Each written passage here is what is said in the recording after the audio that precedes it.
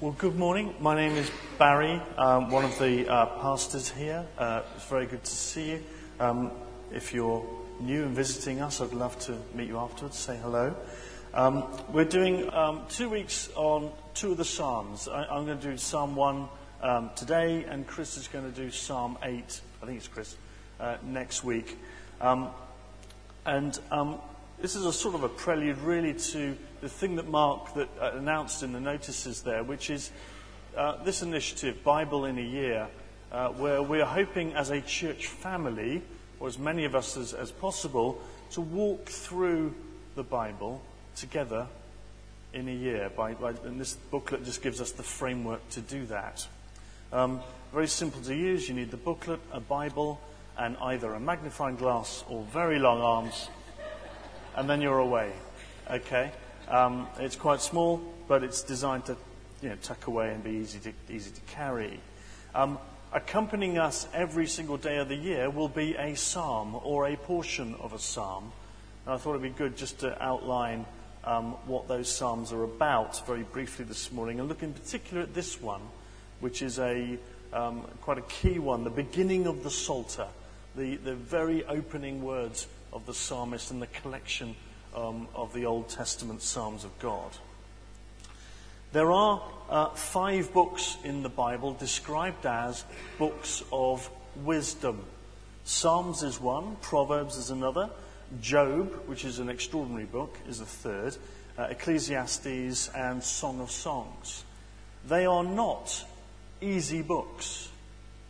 They're not simple or puerile or facile writings. They are profound in what they try and say. The Psalms are very much so. They're no less than the other books. They are a mixture of things which really challenge us in the way we think.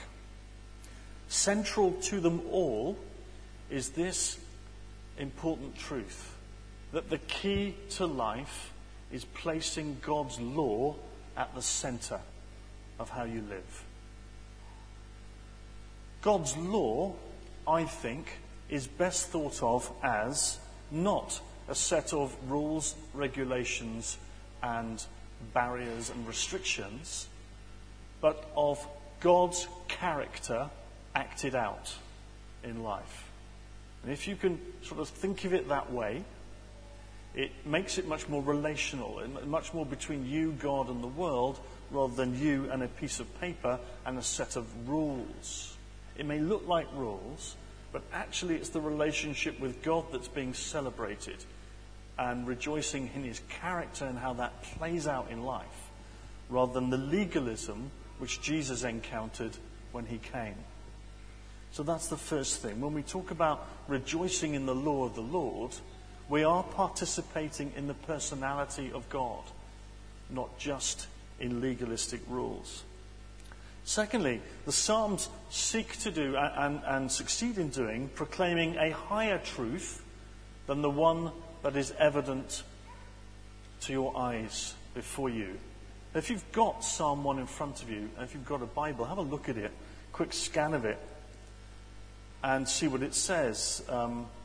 Happy is the man who walks not in the counsel of the wicked. The wicked will not stand in the day of judgment, nor sinners in the congregation of the righteous. And it implies that the wicked get punished and the just get rewarded. How long does it take you to say, hang on a minute? About 3 seconds, wasn't it? About that. Hang on a minute, that's not right. That just isn't true. And you start to lean forward, much as I'm doing now, and doing this. No, that isn't true. And the body language changes, and straight away the psalm has hit you between the eyes and said, what you think is true may not actually be the case. There is dissonance, there is tension. If you're in a good mood, you call it a paradox. If you're feeling stroppy, you call it a contradiction. All right? And that very much depends on what mood you're reading it in, which word you use. But either way, tensions, paradoxes, even contradictions are very creative in the biblical text. They do serve a useful purpose. They de-center the whole thing away from me and my reason and my experience and say to me, you know what, there's a higher truth. There's something which transcends what you know and what you think to be right and fair and just and all the rest of it. And there's also a time scale and a bigger picture which you, especially living in the West and with your instant coffee and your super glue, and you don't have to wait for anything, and your internet where you get everything instantly, well, it sticks straight away, doesn't it? You don't have to wait, you see, and then if you do wait, in fact, you can't get your fingers off. There's a time scale where things operate in God's plan which do not fit with our preferred one. And when you're reading the Psalms, in fact the Bible as a whole, you have to bear that in mind. And Psalm 1 sets the tone for this. It puts out a higher truth. It doesn't look as though it's true. And asks you to walk with that. But superficially, if you read it, it's an odd place to start, Psalm 1. It doesn't say the things you might expect it to say. For one thing, it's not devotional. It doesn't call upon the name of God particularly or say anything very much about him. It's not a hymn of worship, nor of praise, lamentation, or joy as such. It's not God, actually, who is the focus of attention of this psalm, or so it would seem, but actually humanity. It puts man at the start of the story. Blessed or happy is the man. All right, so straight away we get this very important concept that at the center of God's laws and will and ambitions and dreams for his creation is mankind. And that says something about you, because unless I'm missing something, all of you belong to that definition. God holds you at the center of his will, and what he says here is about you because he loves you. And the idea of the centrality of God's teaching, in Hebrew it was Torah, the law, is the key to the health of society and the blessing and the happiness of individuals who make it up. Let me get my little magic thing here. Got a clicker. And I want to ask you this question. It's a long question. It's got several commas in it, so you may struggle. But this is the question that this psalm asks. I just lifted this out of a commentary because I thought, despite the fact it's a long sentence, it says it very well. What is the realm of thinking, the worldview, your definition of truth, of behaving and of belonging? And I think that's a key word, in which your choice of allegiance is made and carried through. It needs to be read several times, that, but it's a very challenging question. It ought to have a question mark at the end, but leave that aside. Your definition of truth, of behaving and of belonging. With whom will you walk? Whose truth will you hear? And how will that influence your choices and behavior? And the psalmist is contrasting then two types of choice. Will you walk in the ways of the wicked, or will you walk according to the meditation on the law of God? I want to bring out just three things from this. Firstly, God's order, which is a challenging subject. What this psalm says about, or it calls the wicked, and then thirdly, about the happy man. So firstly, let's think about God's order. Once you get beyond a superficial look at the text, it's a very obvious truth here that according to this psalm, the lives of human beings and of the world are governed by a divinely ordained moral order. The psalmist almost takes it for granted that there is an order to things, a belief that God exists, a very specific belief about his nature and his will and how that is made known to us, and a notion that he is good and wills good things.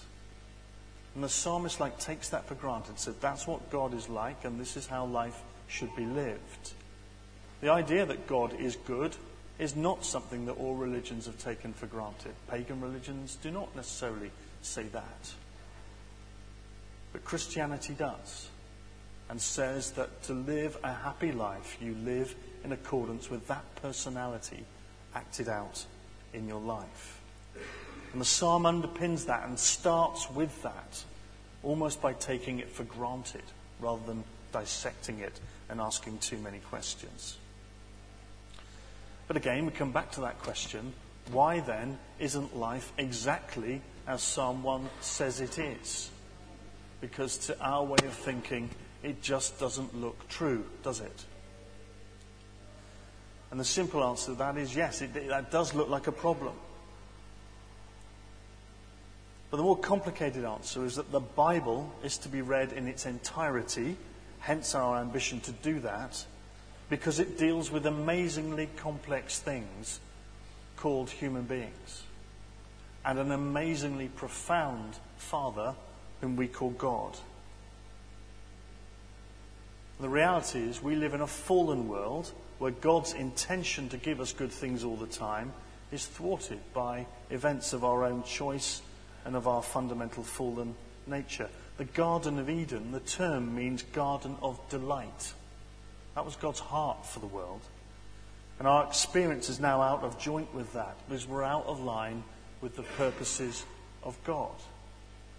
Things are not as they ought to be. Jesus, the one above all others, lived a perfect life, did not have prosperity or comfort, and life ended on a cross. No correlation necessarily between circumstances of life and virtue. But God's desire is to bless and to be with us even in the darkest hour of human life. And I want to point out that lack of correlation with some kind of sensitivity, because you might draw from this passage, if something is wrong in your life, that you are part of the wicked, that you're one of the bad ones, the ones that God doesn't love. I heard it explained like this. It's a fairly direct example, so forgive its directness. But it was put to me like this. You know that if you smoke cigarettes, not if you just vaguely give off vapor, if you smoke cigarettes, I don't know where that came from, I'm sorry. You greatly increase the risk that you will get a fatal disease, like heart disease, lung disease, or cancer, particularly lung cancer. However, just because you have cancer doesn't mean you smoked. You can't read the thing backwards the other way. Circumstances are not necessarily judgment.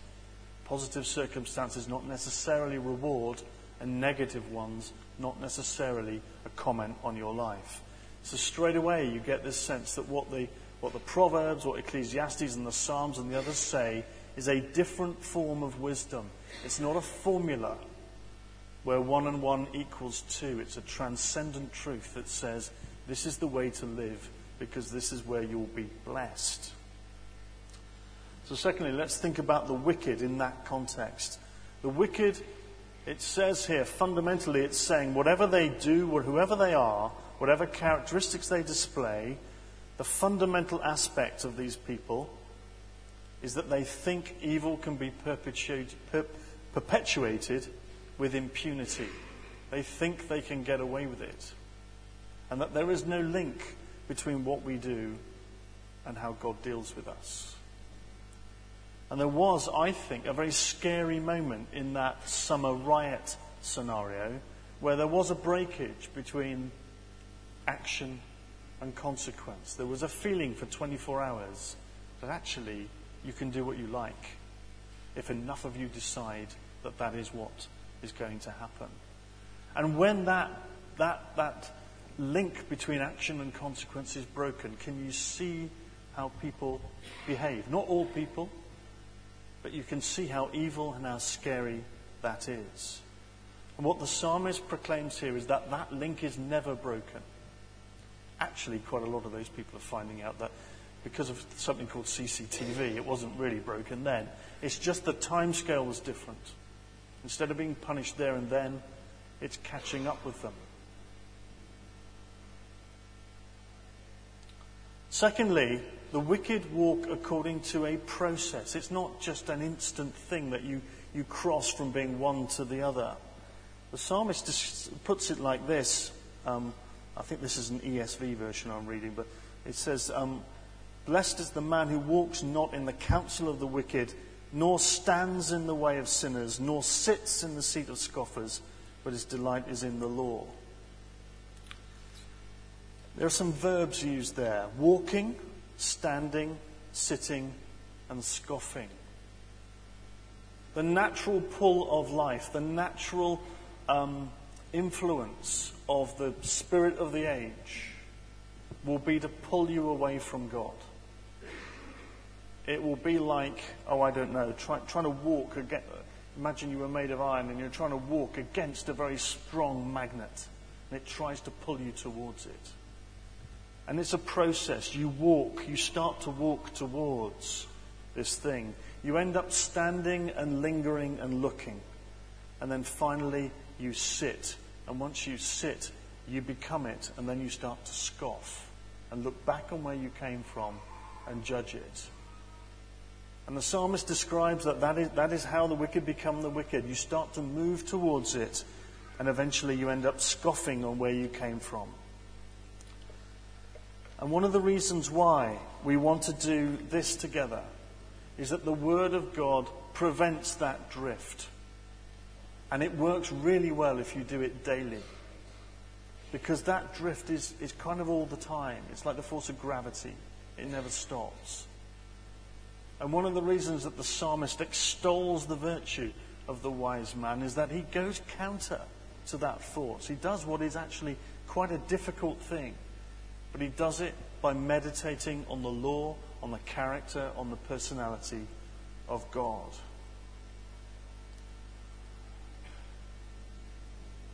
He ends up by describing the wicked as chaff.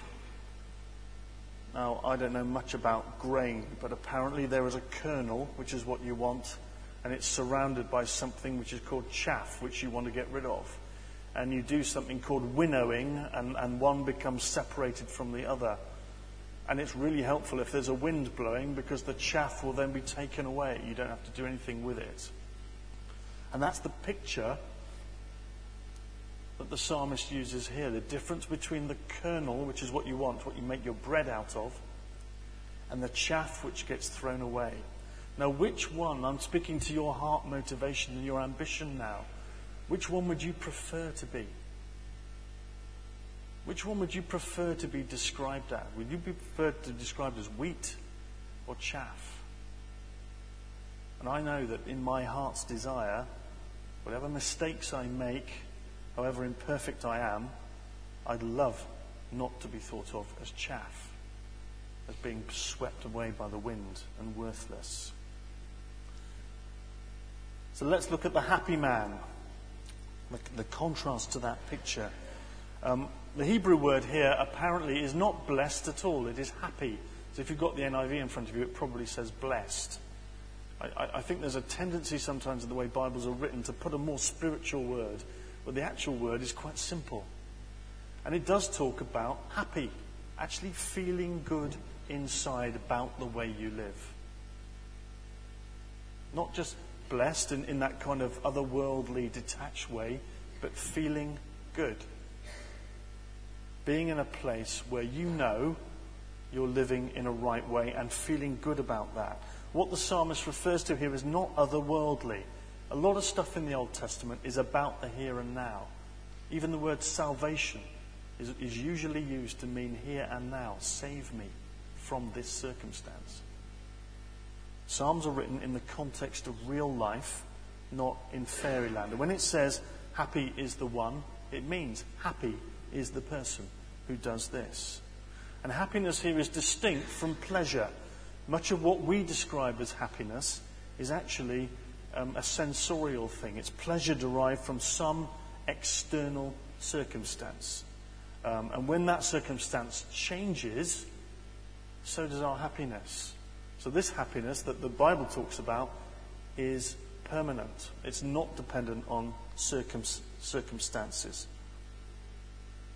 And the example that's given is a tree. a tree planted by streams of living water.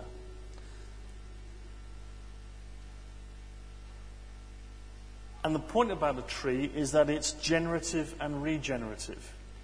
It generates fruit, which is useful to others. It nourishes and supports others, sustains and regenerates itself, and serves the environment.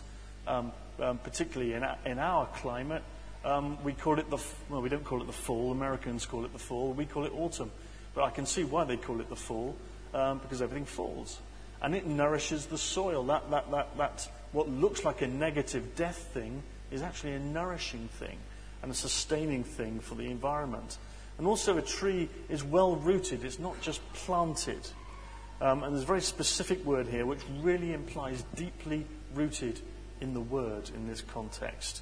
And there's a parallel scripture, which is Jeremiah 17:5-8, which says this. It's almost exactly the same. And I don't know whether one was copied from the other or not, but it says, "They will be like a tree planted by the water that sends out its roots by the stream.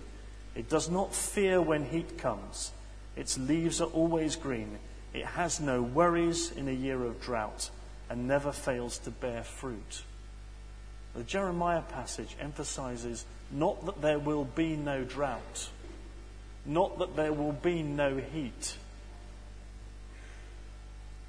but the man who lives that way will not fear when the heat comes, will have no worries in the year of drought, and will never fail to bear fruit. This is a happiness and a prosperity which is independent of circumstance. It's of the inner being.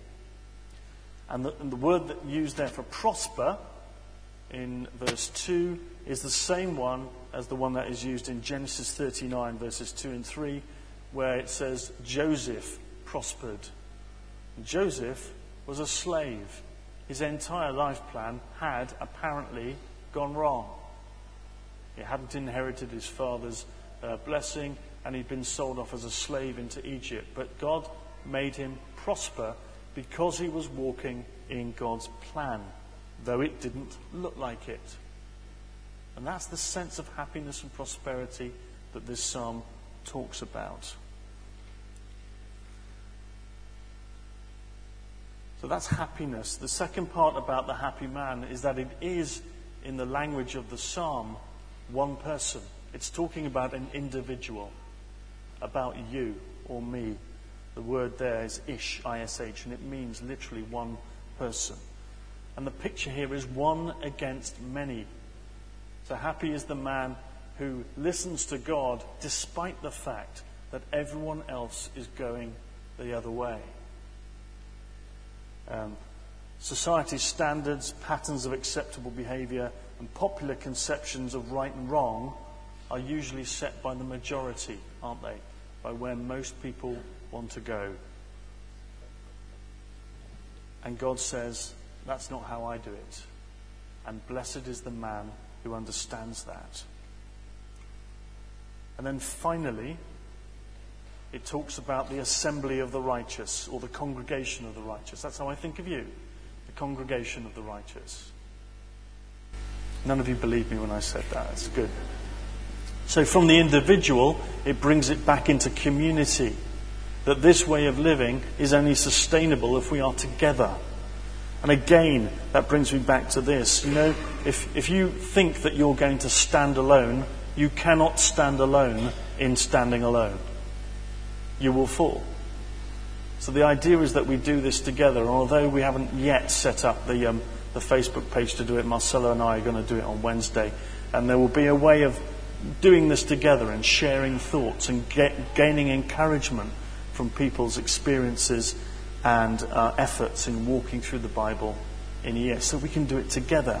So that when you're alone, metaphorically, in the workplace, and you need to draw on it, there's a community behind you and backing you up. The same is true of life groups. That's why we encourage people to get into small groups in the church, so that they are in a sustainable community.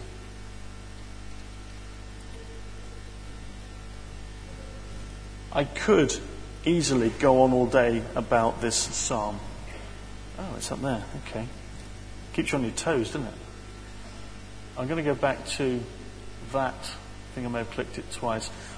I'm afraid we're going to have to read this sentence again. I just want to ask you, what is the fundamental realm of your decision making? Are you fundamentally of the world, tacking a bit of God on the edge? Or do you feel inspired to say, no, I'm going to meditate on the law of God and make my life distinct? I'd like to be wheat. I don't want to be chaff. I'd like to be part of that process that reclaims this fallen creation, not part of the consequences of it. And in essence, that's all Psalm 1 is saying. And saying that is linked to feel inside the character of God played out through you and the happiness that comes with it. I wonder if you'd stand with me.